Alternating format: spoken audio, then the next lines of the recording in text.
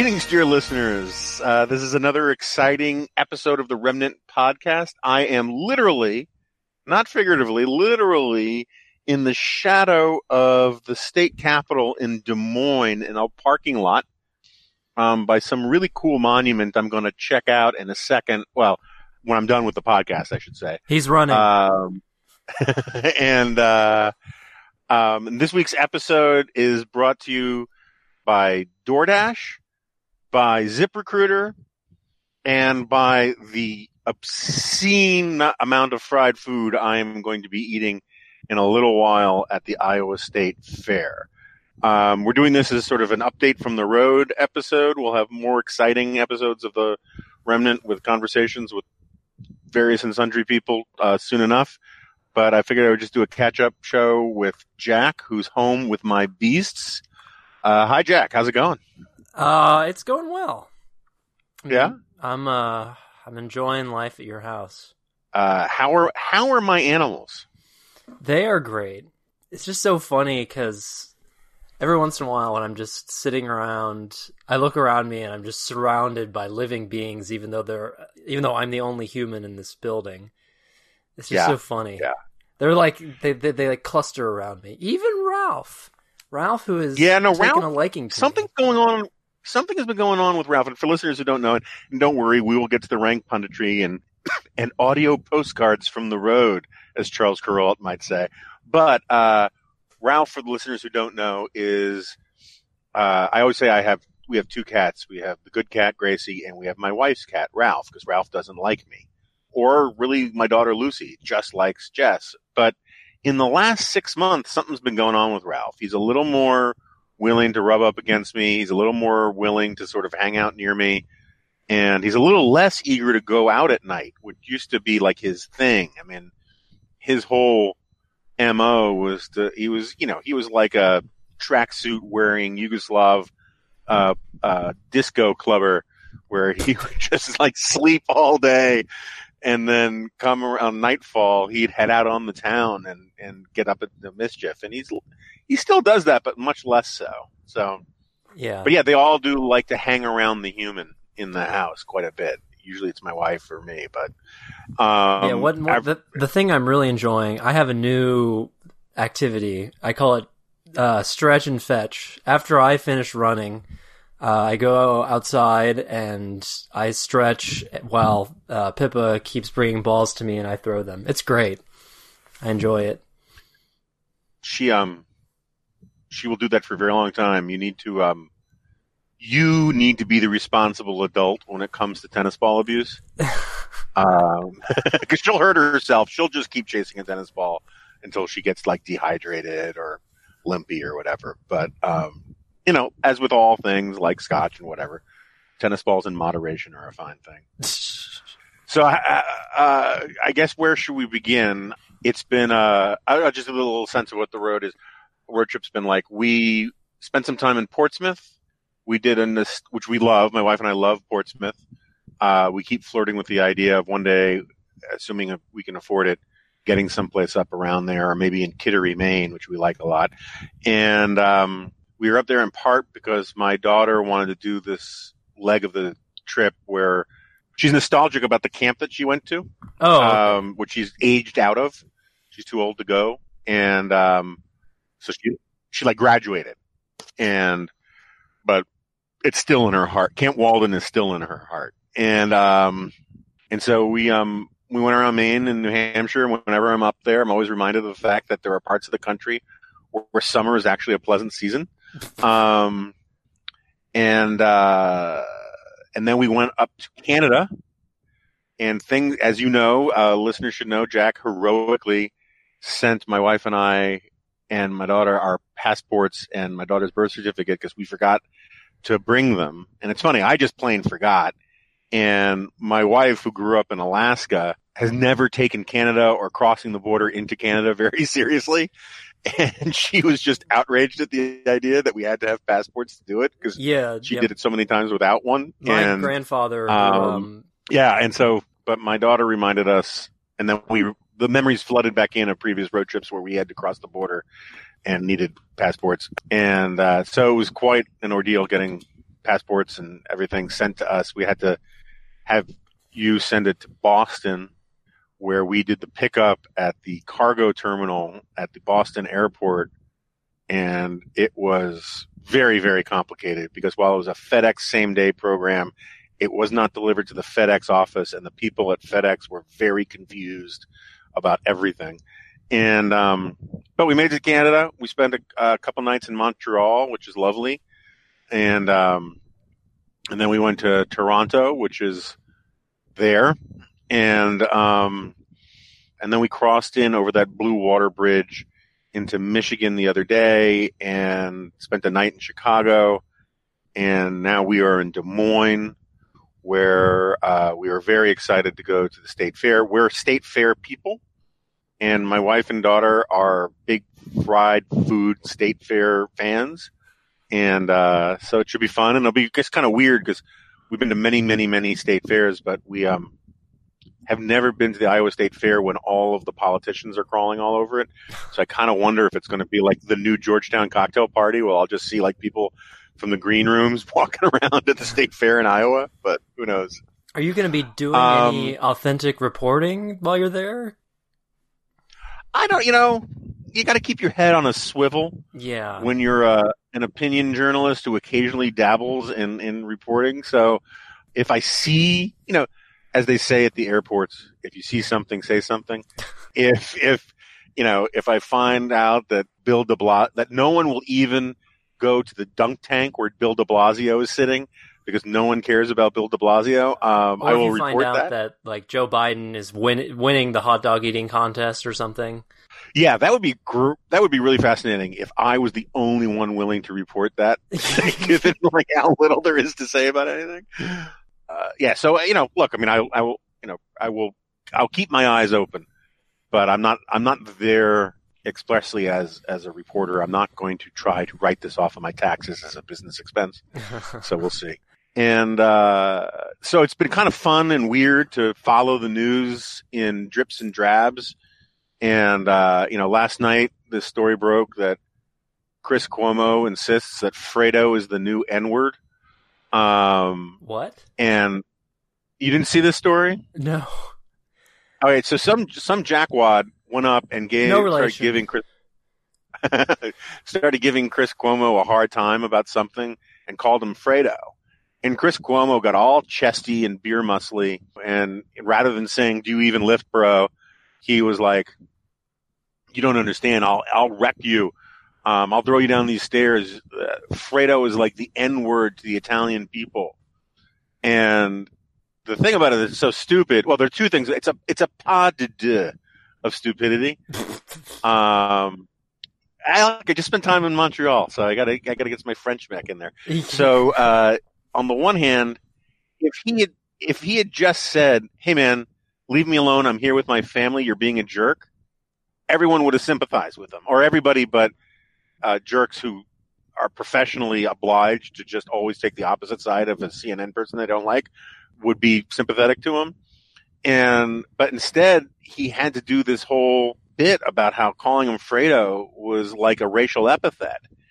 It's not a racial epithet. I mean, people have been people have been arguing on Twitter forever about which of the Trump kids is Fredo, except for Kevin Williamson, who just has been calling them Uday and Kusei from the beginning.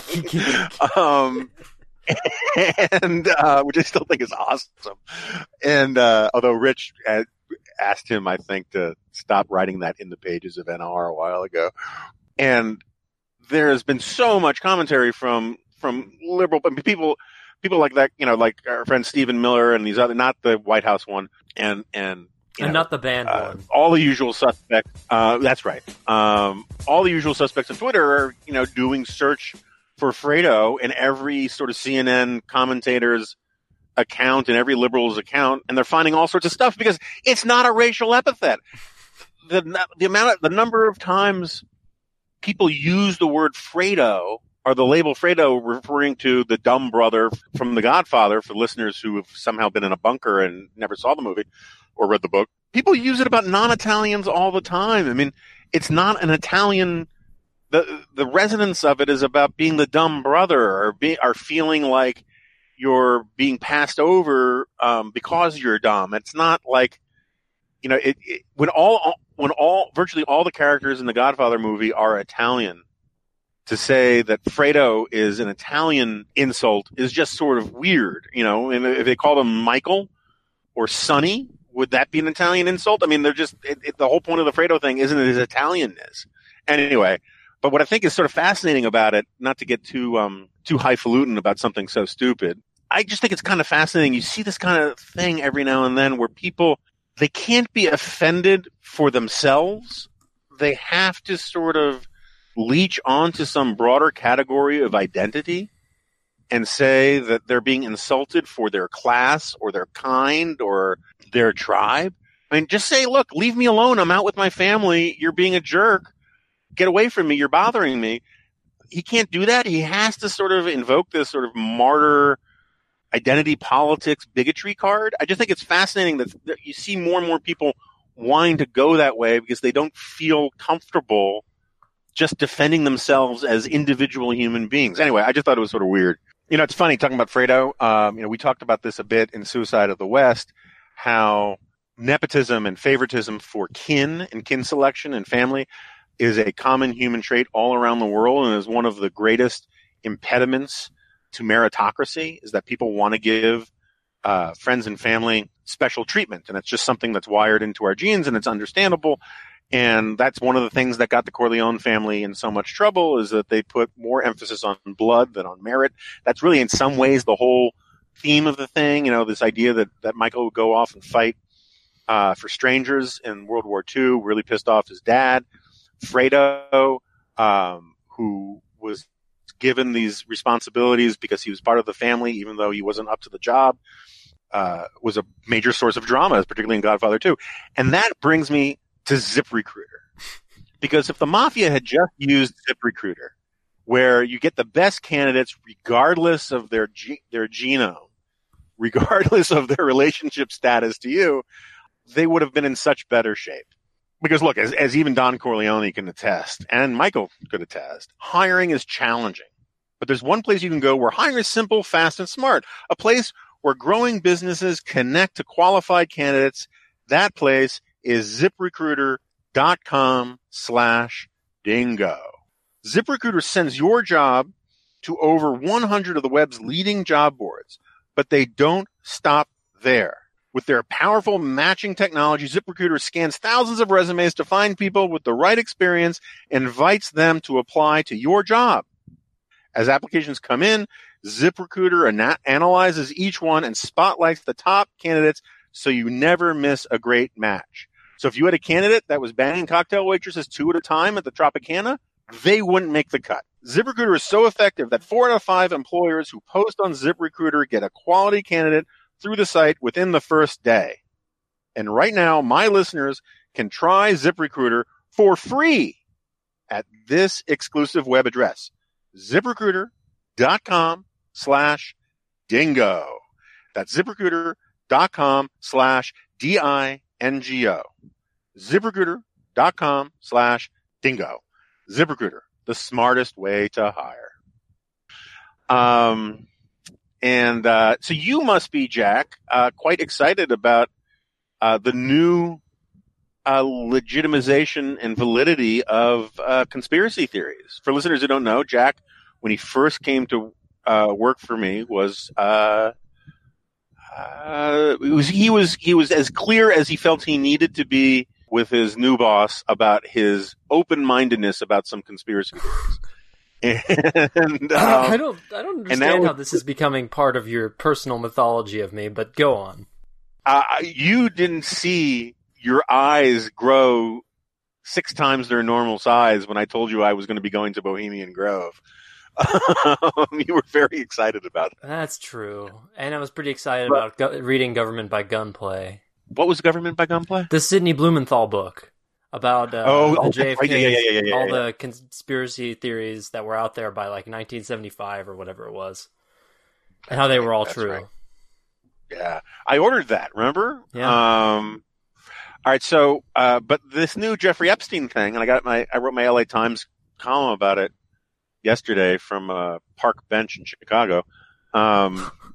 Sitting literally in the one bench over from the homeless guy sleeping next to me. Did you ask him to edit it for you? I'm sorry. I thought about that, but I'm sure he has some views on conspiracy theories.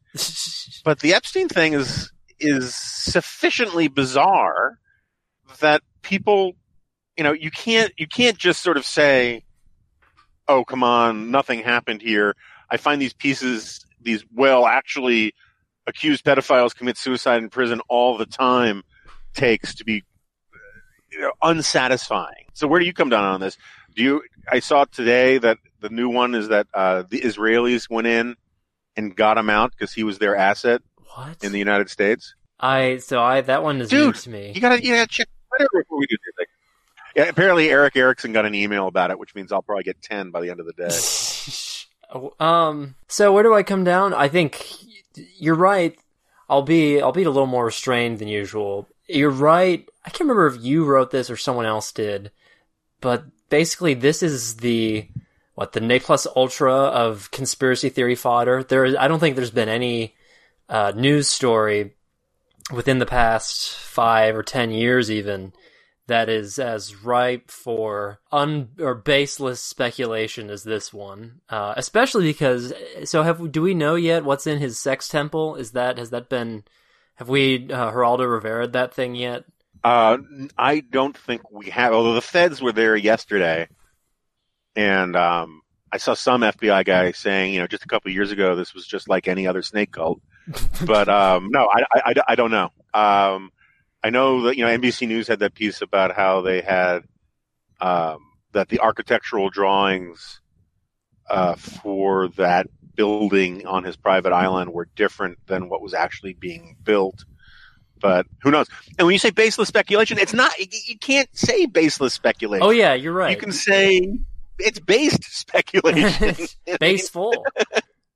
Yeah, it's. You just like the most high-profile federal prisoner in the last, the exception of Khalid Sheikh Mohammed, of the last 15 years, who goes on suicide watch and then manages to kill himself anyway, or quote unquote kill himself.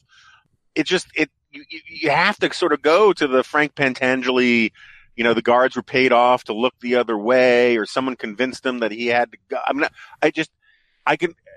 saying that's what happened, but the idea that you're indulging in baseless speculation, I don't think is supportable because it's just so damn weird. Yeah.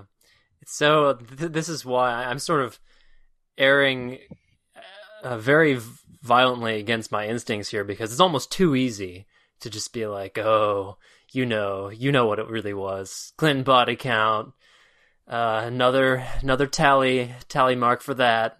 It's just so easy. It's so easy, even a president can do it. But that's the thing is I would be much more open to a conspiracy theory that said, in fact, this was actually Mohammed bin Sultan from Saudi Arabia or someone, because he was friends with a lot of these kinds of people. And, there was that piece yesterday in the New York Times by James Stewart saying how, even though he thought that Epstein was an embellisher and kind of full of it, he did have pictures of himself with, the crown prince of Saudi Arabia. There's these allegations about Prince Harry or whoever it is. That's why I at least respect the idea that the Mossad went in and got him out. Because, why does it have to be about Clinton or Trump? Why that's can't true. It be That's boring.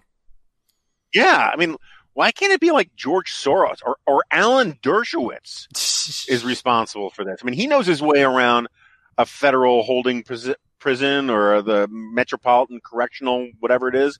Why not put this on Dershowitz, who's, a jackass? I once not wrote just years ago assigning blame to people because we don't like them.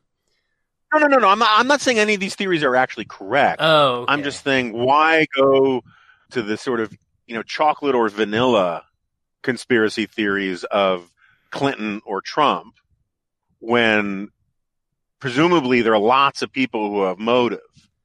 Yeah, Um, I'm with you you know, on that. Like, that's why limit ourselves? exactly. Do we want to throw Um, aliens into the picture? Because that's always interesting. Actually, we don't have to throw the aliens in, aliens, but the like, aliens did it. no, actually, let's not go to aliens because he already has like that weird sci-fi aura about him with all that like his obsession with cryogenics. He may have clones, frankly. If I don't know, that may be what's I in think the that's temple. probably true. It would not shock me if there's like a boys from Brazil thing going on, Yeah, uh, there's an interesting theory. where there are like impregnated, just shy of supermodel quality young Eastern European women all over the planet, with Jeffrey Epstein 2.0s germinating inside of them. I mean, Yeah. I think there's going to be something there. Yeah, I like this one. Um, Let's be irresponsible and so in the public discourse and make this conspiracy theory popular with our platform. again, I am not endorsing any of these things. I just think since conspiracy theories are basically a work of literature, Yeah. I would just like to see some more creativity on the part of people. But anyway, this was sort of the point of my LA Times column, is that it sort of dawned on me that the weird thing about this, because I was really angry at Trump for retweeting the Clinton body count thing. Just there was a hashtag and then he retweeted it. American politics has been getting more and more conspiratorial over the last 30 years. Hillary Clinton talked about the vast right-wing conspiracy, which I actually have my decoder ring from. And she actually set up, because her personal worm tongue, Sidney Blumenthal, was an insane conspiracy theory guy. As we actually referenced earlier, they actually created, this whole report about the vast right-wing media subculture that inspired a club run by the Manhattan Institute called the Fabiani Society. We don't have to get in the weeds of all that. But didn't Rahm Emanuel also call Sidney Blumenthal Grassy Knoll? Wasn't that his nickname for him? That's right. I think a lot of people called him that. Maybe Rahm was the guy who came up with that. I've grown to actually have some newfound respect for Rahm, but we can come back to that another time. But and people, this is one of my big peeves from the early rehabilitation of Hillary into first a senatorial candidate and then a inevitable presidential candidate, is that the media was so helpful with cultivating her image in her biography or autobiography or whatever that was. She has this long, weird, creepy rant in there about how Chief Justice Rehnquist was part of some crazy conspiracy to get the Clintons, and that's why they ruled a certain way, like maybe it was the Paula Jones independent counsel thing or something else, but it was a really kind of unhinged thing, and the fact that it made it through the sausage making process and the ghostwriter and the publisher who wanted something that was for mass appeal was sort of fascinating. But Clinton refused to give interviews on the political substance of the book. And there was one quote from Paul Farhi of the Washington Post, this is like 20 years ago, where he makes it clear, whoever the reporter was, makes it clear that Mrs. Clinton was happy to talk to reporters or be interviewed about all the stuff about how she was a victim, all of the stuff about her, I am woman, hear me roar things.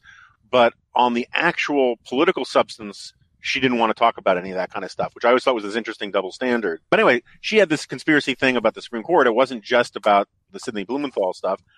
And Republicans, my God, conservatives, everything from, which I will admit, I was sort of seduced by some of that stuff at the time. I was in my early 20s.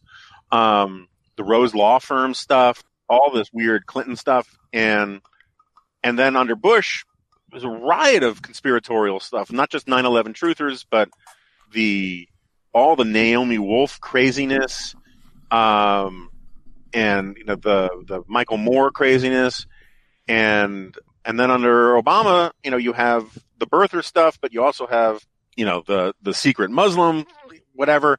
And so this stuff has been building for a really long time. And I think, but what's weird now is, what makes it worse now is that the president himself encourages this stuff. Every other president, whether it was Obama, Bush, or even to a certain extent Clinton, though Clinton indulged it, he winked at it every now and then. Trump has full-blown members of his coalition who are just, crazy pants conspiracy theorists. And he retweets this stuff, and he retweets people who peddle this stuff, and he says, I just saw this morning how he's really excited that Kurt Schilling, who's a QAnon devotee, may run for Congress. And it's normal. It's normal American politics for people out of power to think the worst of the people in power, to be suspicious, to be paranoid.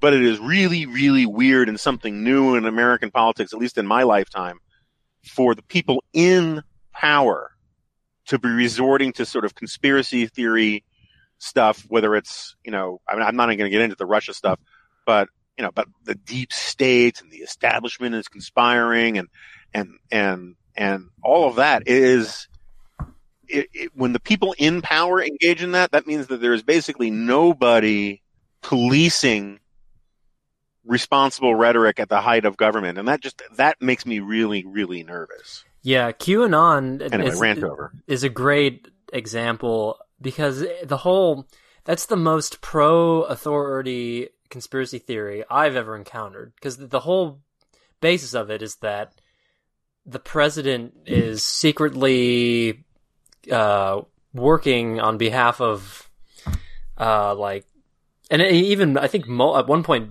in some version of the theory Mueller was in on it too, that they were both working basically to flush out the evil elements within our bureaucracy. It's strange, but so I have some background here that can at least provide context. So I'll cop to being more interested in this kind of thing than I was willing to admit earlier. And so during the 2016 primary, I was. You gave it up pretty quickly there. Yeah, Jack, yeah. Go on. Yeah, sure. You got me.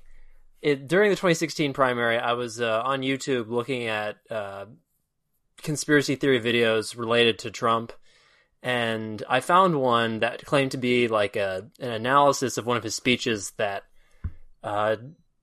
zeroed in on his hand gestures. He has those weird hand gestures while he's talking. And like showing how it's actually Illuminati symbology. This is like typical stuff. There's always videos after every Super Bowl halftime show how it's full of Illuminati imagery. So it's standard to have this kind of video. But what was not standard is the comments on this video, which were divided very bitterly over whether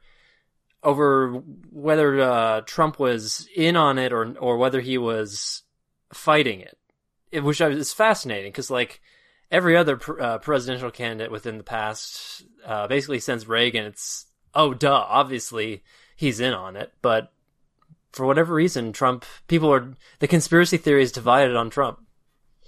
I don't know. Well, and but the conspiracy theories. I mean, when you start looking around, it's the people who are supposed to be the responsible members of, government or the elite. They're not supposed to be trafficking in this stuff because they're the ones who are. It's one thing for African Americans in the 1950s. Or the 1850s to be sure, to be suspicious of conspiracies against them because there were conspiracies against them. And at the very least, they were so locked out of the political process and so locked out of any system of accountability that, sort of rampant speculation is a perfectly understandable thing for them to do. It's the same thing with like the know-nothings in the 1800s who were, convinced that the Pope in Rome was conspiring against, America to steal it from the Protestants. And, this is, and people think that America has a conspiratorial style, but the reality is that humans have a conspiratorial style. Something in our brain wants to connect these dots in ways that make sense to us regardless of whether or not the dots can be connected. And we have that, that cui bono, or as the Italians say, che paga, who benefits. Hey, that's a racial slur there. Calm down. This reasoning was like, something terrible happened. Let's reason backwards from who benefited from the terrible thing, and they must have been responsible for it. And the whole point of being in a leading institution, being part of an elite in a positive sense of the term, is to understand that that's not how the world actually works, and to reassure people and have some accountability for how leaders are acting. But you look at the Democrats who, they still won't call out, what's her name, Stacey Abrams, for lying, just flat out lying about how her election in Georgia was stolen through voter suppression, and other fakery, whatever. Republicans don't really give a rat's ass that Trump says he lost the popular vote because 3 to 5 million illegal immigrants were shipped in to vote, and no one seemed to notice.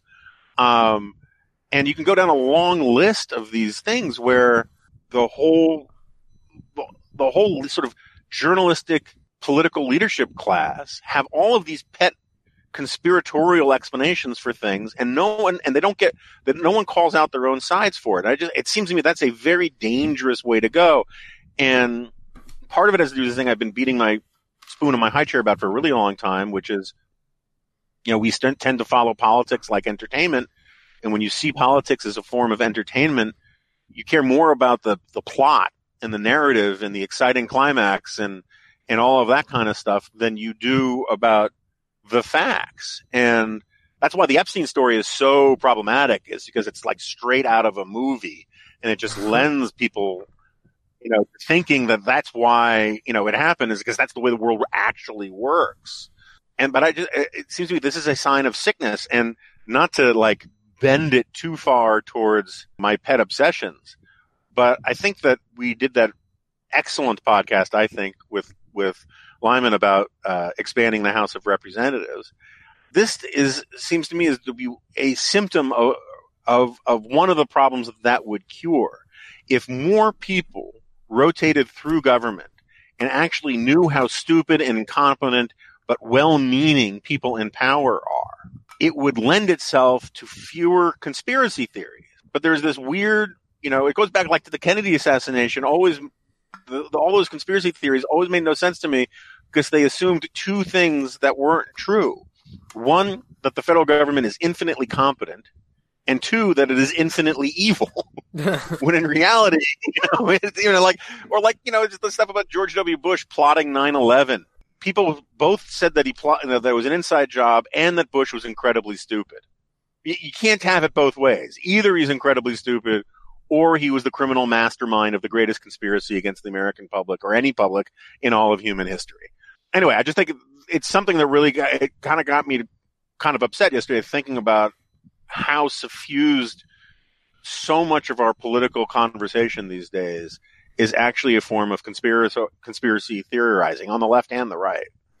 Yeah, well, I have to say, I think you're being a bit naive because you're assuming that it's humans that are responsible for all these things, but we can get into that at another time. Yeah, I mean, I did what if the medical examiner had come out and said, with video, where they do the autopsy and the guy says, and this was particularly disturbing, and he reaches from just under and behind his jawline and peels back the face, and it turns out that Epstein was a lizard person. Oh man, that would be exciting.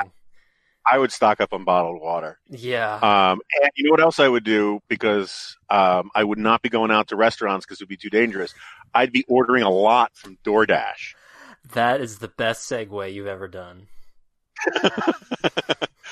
As I said earlier, this episode of this episode of The Remnant is. I was taken aback by Jack's compliment, which is so rare. This episode of The Remnant is co-sponsored or sponsored by DoorDash. If you have a long day at work, tough day at school, you're still stuck at the office, if you're hiding from the lizard people, treat yourself to the meal you deserve and have your favorite restaurants come to you with DoorDash. Or more likely, let's say your sweatpants are on for the day, but you're sick of microwaved leftovers and frozen pizza. With DoorDash, you can get restaurant quality food with a living room dress code. And when they say restaurant quality food, they actually mean food from restaurants, not just sort of like as good as restaurants. Ordering is easy. Open the DoorDash app, choose what you want to eat, and your food will be delivered to you wherever you are.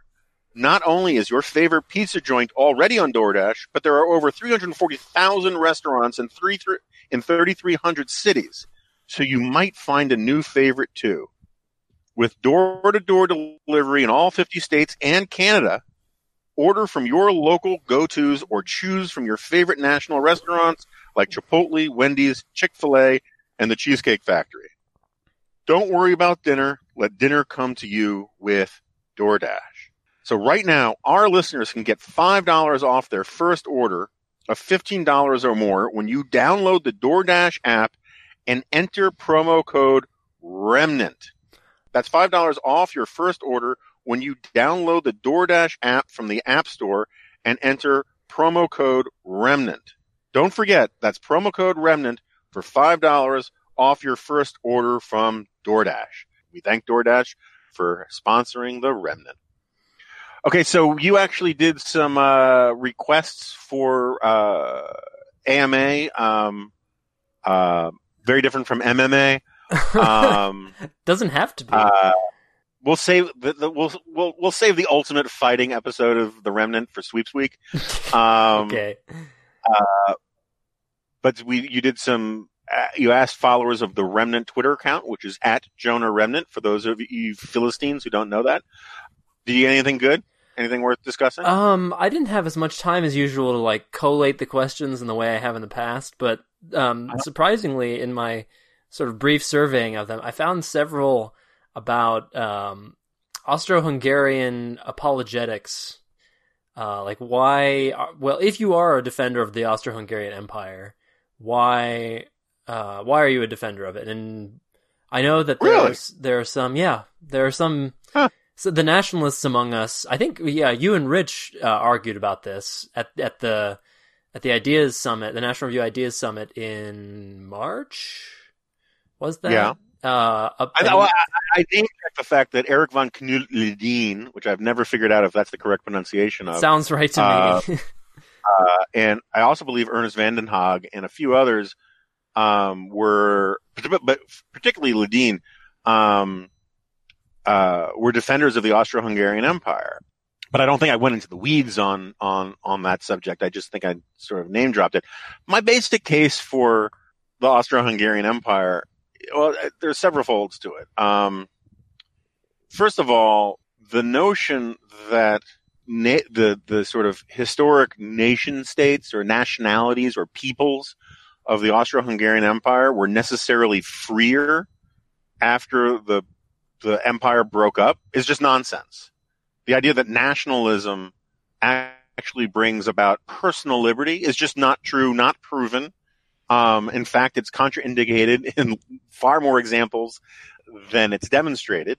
This sort of gets to my Woodrow Wilson, one of my Woodrow Wilson points, which is that people talk about self-determination coming out of the Treaty of Versailles and Wilson's 14 points and all that kind of stuff as if it was itself an argument for democracy. And I think there are arguments on both sides of this, but self-determination was more about a sort of mystic understanding of how certain peoples should be left to, quote unquote, govern themselves according to their own traditions, institutions, and customs. And that meant in a lot of places, not democracy or liberty or the rule of law or classical liberalism. It meant certain sort of indigenous and authentic forms of monarchy or of authoritarianism. And, Romania plausibly had self-determination under the Ceausescus because it sort of resisted the Soviets and it was fairly autonomous, but it was a barbarically authoritarian and evil regime. And the Austro-Hungarian Empire, which, look, did they make some mistakes? Sure, but that's why pencils have erasers. But the Austro-Hungarian Empire was a loose confederation. You ultramontane Catholics should like some of the stuff that was going on in there, but it was an empire of I shouldn't say free nations because they were part of an empire. But let me give you an example. My father-in-law used to talk about how the fall of the Austro-Hungarian Empire dealt a grievous blow to his village in Slovakia, because his village was a tannery. That was their main. They made leather, was their big trade there, and Slovakia, particularly his little town, wasn't big enough to just have self-sufficient trade. It needed to have cross-border trade in order to survive, and it did really well, selling its wares to the Czechs, selling its wares to the Hungarians, selling its wares to the Austrians, and a bunch of those like German principalities or whatever. And when the Austro-Hungarian Empire went under, that free trade zone went with it. And instead you had national boundaries and national tariffs rise up all over the place. And that was bad for his village. And there was something to the Austro-Hungarian Empire that allowed for the emergence of this classical liberal Austrian school of economics to emerge. And people don't know this history too well, but when we talk about Austrian economics, we mean Hayek and von Mises and the free market stuff. Originally, the Austrian school was an epithet, sort of like how neoconservative began as an epithet. And it was an epithet from the German historicists who believed everything was relative, everything was subjective, everything was historically contextualized. This is why basically the Germans invented the word empathy, which got created in English like I don't know, 100 years ago or something like that, 150 years ago. And the Austrians actually believed in universal rules, the rule of law. They believed that that 2 + 2 = 4, regardless of what culture you lived in. And there was a reason why that emerged in Vienna out of the Austro-Hungarian Empire tradition and not out of Germany. And someone at Mercatus, I think, was recently making this point, which I should have emphasized better in Suicide of the West, that, one of the reasons why nationalism emerges is that you have with the death of the idea of the divine right of kings, governments needed new forms of legitimacy to draw upon to command the loyalty of people. And that's what nationalism became.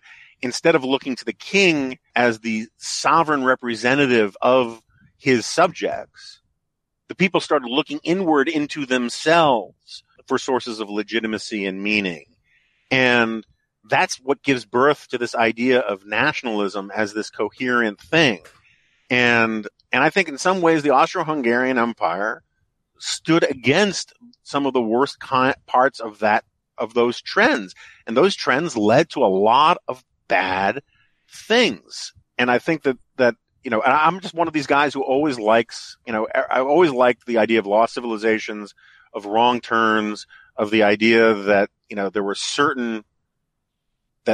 we lost certain things when we made certain decisions as a civilization, even though I'm a huge believer in progress. And I think those decisions were ultimately the right ones in the grand meta macro sense. I always want to search the bathwater to see if there's any baby left in there. And I think the Austro-Hungarian Empire had some baby in it, if that analogy isn't too gross or too weird.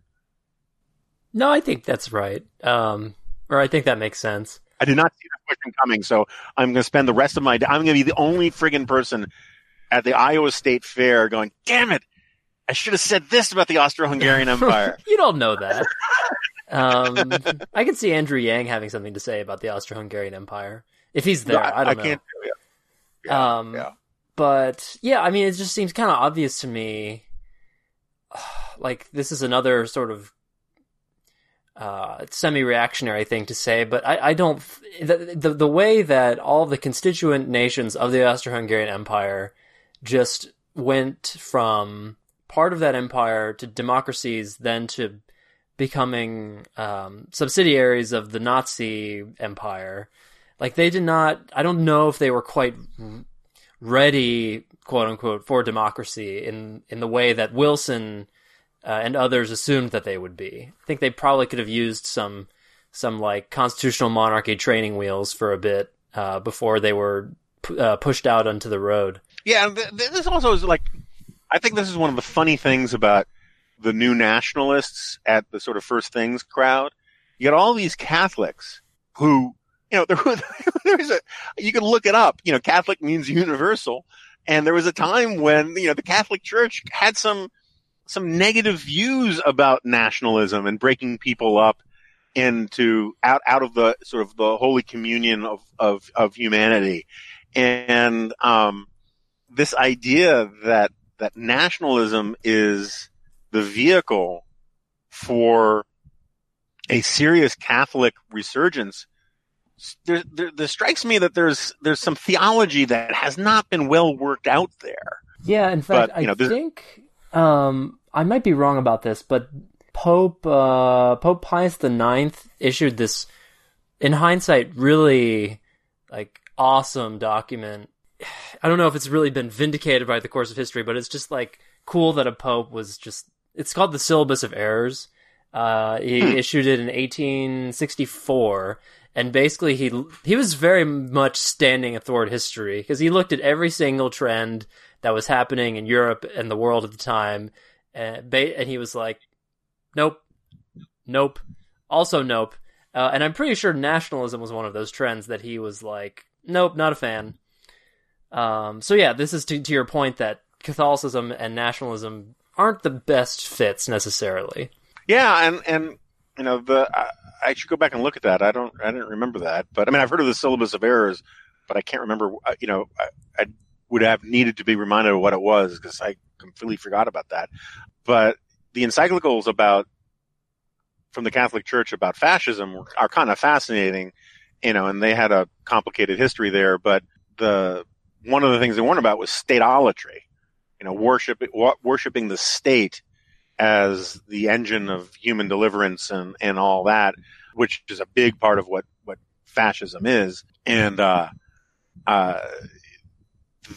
that's one of the problems you get with a lot of this nationalism stuff is that the only way to put nationalism, to put teeth into the public policy aspects of this nationalist agenda is statism. Which is why I want to get Chris DeMuth on. He wrote that, he gave that speech, which I thought was among the smartest things said at that conference from what I've seen about nationalism. And I have a real hard time believing that he actually is on board with a full-blown statist, with the nationalist agenda taken to its logical conclusion would lead to places in terms of public policy that I think Chris DeMuth, who's one of the smartest people I know, would never go. So I think he'd be a good person to have on to talk about this stuff. Anyway, any other AMA questions? Well, comments? I found an apropos item in the Syllabus of Errors to demonstrate Catholicism's relationship to nationalism in the state. So the format of the Syllabus of Errors is literally the Pope lists every belief as though every error in its own right in such a way that, and this is wrong. So he doesn't say this is wrong. It's just basically it starts out saying all of the following are wrong, and then so this item is the state as being the origin and source of all rights is endowed with a certain right not circumscribed by any limits, and that by implication he's saying is wrong, is among the errors. Yeah. But anyway, now that I've indoctrinated our listeners in old Catholic encyclicals, which is very much in contrast with Mussolini's definition of fascism, and he had lots of definitions, but among the most famous was everything within the state, nothing outside of the state. Yes, that would be on the Syllabus of Errors if Mussolini were around then. But no, one of the other questions, I'm kind of combining them instead of quoting them directly like I usually do, but there were a couple of questions about basically how to good faith understandings of people and beliefs on the left. So one of these was who on the left do you read, or whom on the left do you read, and the other was what issues do you think conservatives would benefit from at least understanding what liberals are saying about them, or to go even further perhaps, where you think conservatives might be if not wrong, then currently misguided. I know we kind of did a whole episode on this recently, but so many people are tired of that, but I'll let you take this where you want. Yeah, I mean, there's been a lot of interesting responses to the episode with Jane Coaston. A whole bunch of people really loved it, and a whole bunch of people really hated it. And I have to say I'm sympathetic to some of the criticisms that have been leveled against it. And if I had listened to it as just a listener and there was somebody else having the same conversation I did, I would have wanted me to push back on more stuff. But I was also trying to give Jane a fair hearing, and I think the net result is that we ended up talking past each other quite a bit. And, if I had to do it over, I might do it a little differently. But more broadly, I don't know. Liberals that I read, people on the left that I read. Well, let's put that off for 2 seconds.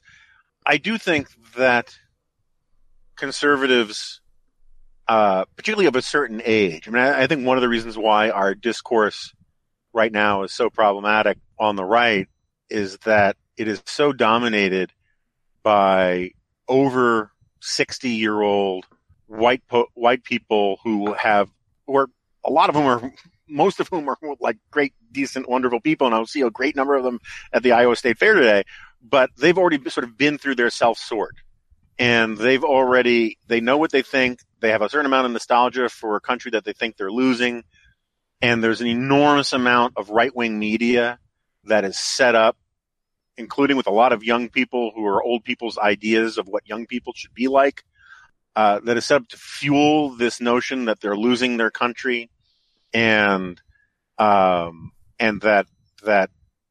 the other side is determined to destroy everything that they hold dear.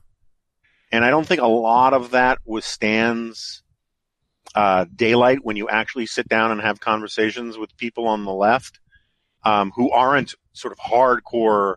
There obviously are hardcore crazy people on the left who, on college campuses and elsewhere, some of them write for left-wing sites, but they're doing their own version of fan service for an activated fan base that want to hear the reverse. That the patriarchy is going away, white supremacy is going away.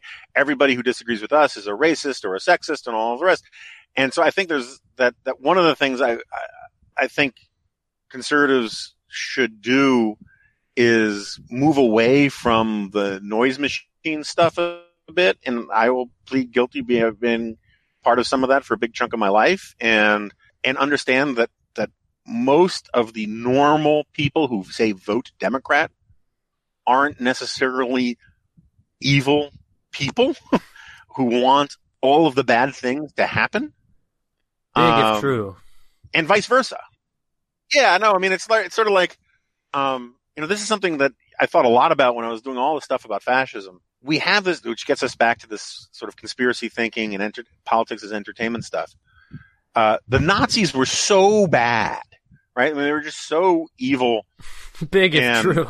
And they owned it so well, right? And then it became lionized in popular culture, and it was very, and one of the reasons why it became such a strong, permanent narrative is that it was one of the few things that the left and the right could agree upon. And when I say the left, I mean everybody from, Soviet propaganda on through, normal liberals, and everybody on the right as well. But the reality is that very few people are presented with a choice and say, okay, you're going to be the villain. You're going to be the bad guy, and you're going to be remembered for all of human history as the villain. I remember the early 1960s X-Men, when they first started introducing Magneto and Quicksilver and the Scarlet Witch and these characters. They originally belonged to something called the League of Evil Mutants. And it always comes into my head because the idea that people deliberately agree with the other side about what is good and evil, and then they willingly choose to be the evil ones, is so contrary to how life actually works. No one wants to be the villain. And in reality, most of the time, there are notions of objective truth. Seems to me that Jeffrey Epstein was a villain. Okay. And we can come up with yeah. That version of Jeffrey Epstein was a villain. But in life, most normal people, particularly people who don't live and breathe politics every single day, their motives are for the most part good.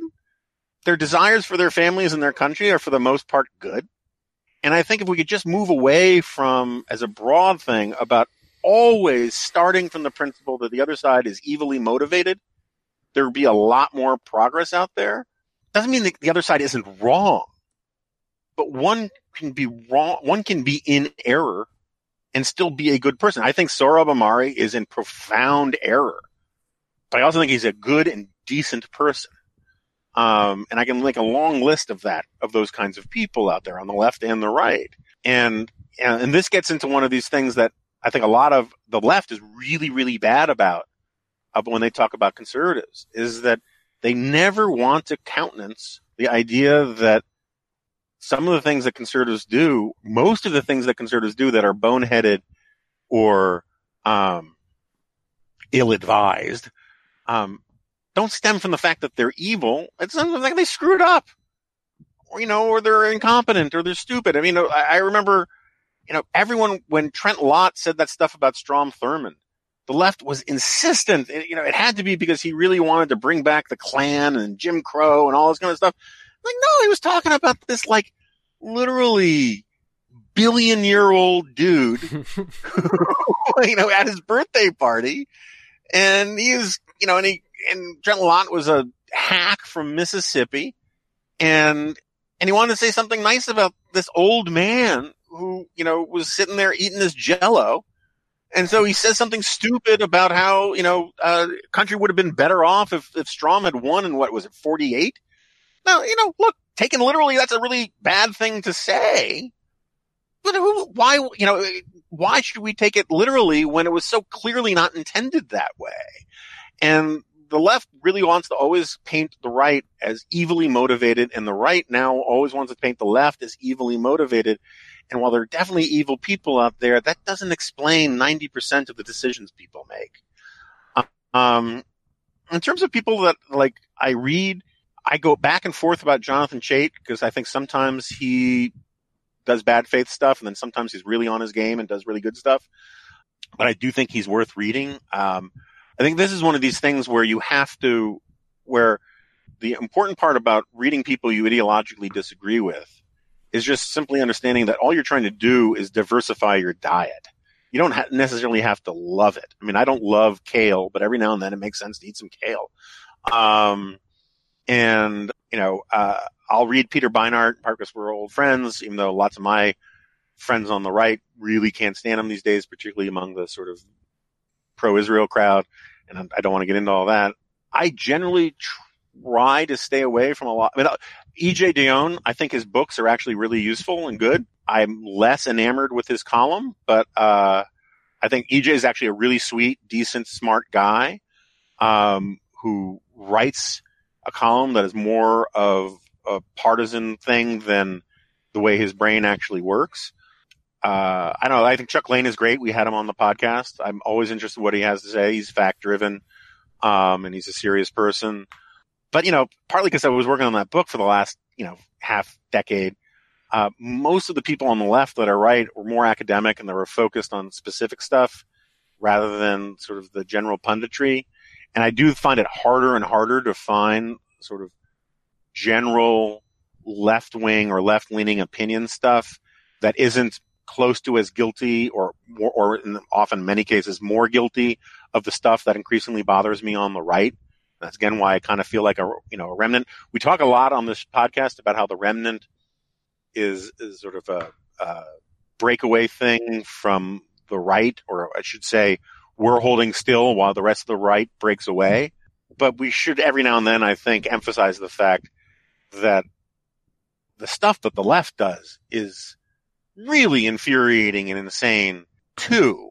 And part of my critique of what's going on the right is that the right is surrendering to a lot of the categorical thinking of the left on identity politics, on statism, on trade, and all of these kinds of things.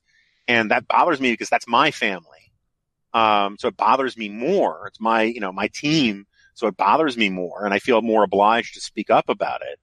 But the left is losing its mind in terms of how it's buying into this idea that this is just an evil country. That, if Jane Coaston can ask, what if the left was right about the right on race all along, which I think she's just flatly incorrect about. You could do the exact same question about the left and patriotism. The left, 10 years ago, 15 years ago, if you wrote that the left has a problem with patriotism, that the left is flirting with being unpatriotic, you got destroyed. You got vilified. It used to be one of the most McCarthyite, horrible things that you could do is to question someone's patriotism. And now questioning patriotism is what the left, huge chunks of the left does, is that they don't want to buy into the idea that there's an American identity. They don't want to buy into the idea that this is a country to be proud of. They don't want to buy into the idea that that our history, warts and all, is a story of great human progress and human flourishing, and that we are still the last best hope of mankind. And they want to reject all of that stuff in the name of a cheap and tawdry identity politics. And so I think that's something that maybe we could talk about more on here. It just sounds in this context, the second you start criticizing the left, you get all of this asinine, oh yeah, but what about Trump? And I was like, well, I personally, I've checked that box, I think, quite a bit. And one of the things that bothers me is that this stuff on the left is eliciting the stuff I don't like on the right. Yep. All right. Vicious feedback loop. And that's one of the reasons why it's so hard to find good people these days. All right, so we've gone on a long time here, and I got to get back to the hotel, and there's fried food I need. So we should probably wrap this up, and we can save if there are any good questions, we can save them for another time. But Jack, I got to say, there's a lot of complaints on Twitter that there is not enough proof of life footage of or images of my dogs, and and while I feel for the Twitter people, I'm more concerned about me because, my wife and I are deeply and gravely concerned about the well-being of our quadrupeds. So I think you need to up your game a little bit. I don't like dressing you down like this in public. I sent you something over the weekend. I don't think so. Not recently. Of Zoe being needy. You sent me one text last night. Oh, maybe you did. Okay. But yeah, it's like, as my wife always says about, when I worry that I'm doing too many jokes in my speeches, Jess always says, look, no one ever left a speech saying, that was pretty good, but I laughed too much. Crazy dog people never complain about getting too many updates about their dogs. I'm just putting it out there. All right, I'll work on it. And we have an exciting podcast event coming up. I don't even say a podcast event because that makes it sound like just some sort of thing where you show up and do your 2-drink minimum. This is really a cross-media event. We are having Pod on John Podhoretz, and it's going to be a special Glop Remnant crossover episode that we're going to record later this week. And so anyway, thanks to everybody for listening. Please spread the word about this. It's really important. Please, type in those promo codes for our sponsors. And Jack, I look forward to seeing you in person. Well, I can't say I really look forward to seeing you in person, but Wow. I will see you next time on this podcast. No, you won't. This is a pod. You're really trying to throw me for a loop here. That's not going to work. I am. I think it did. Yeah, well, I still got it.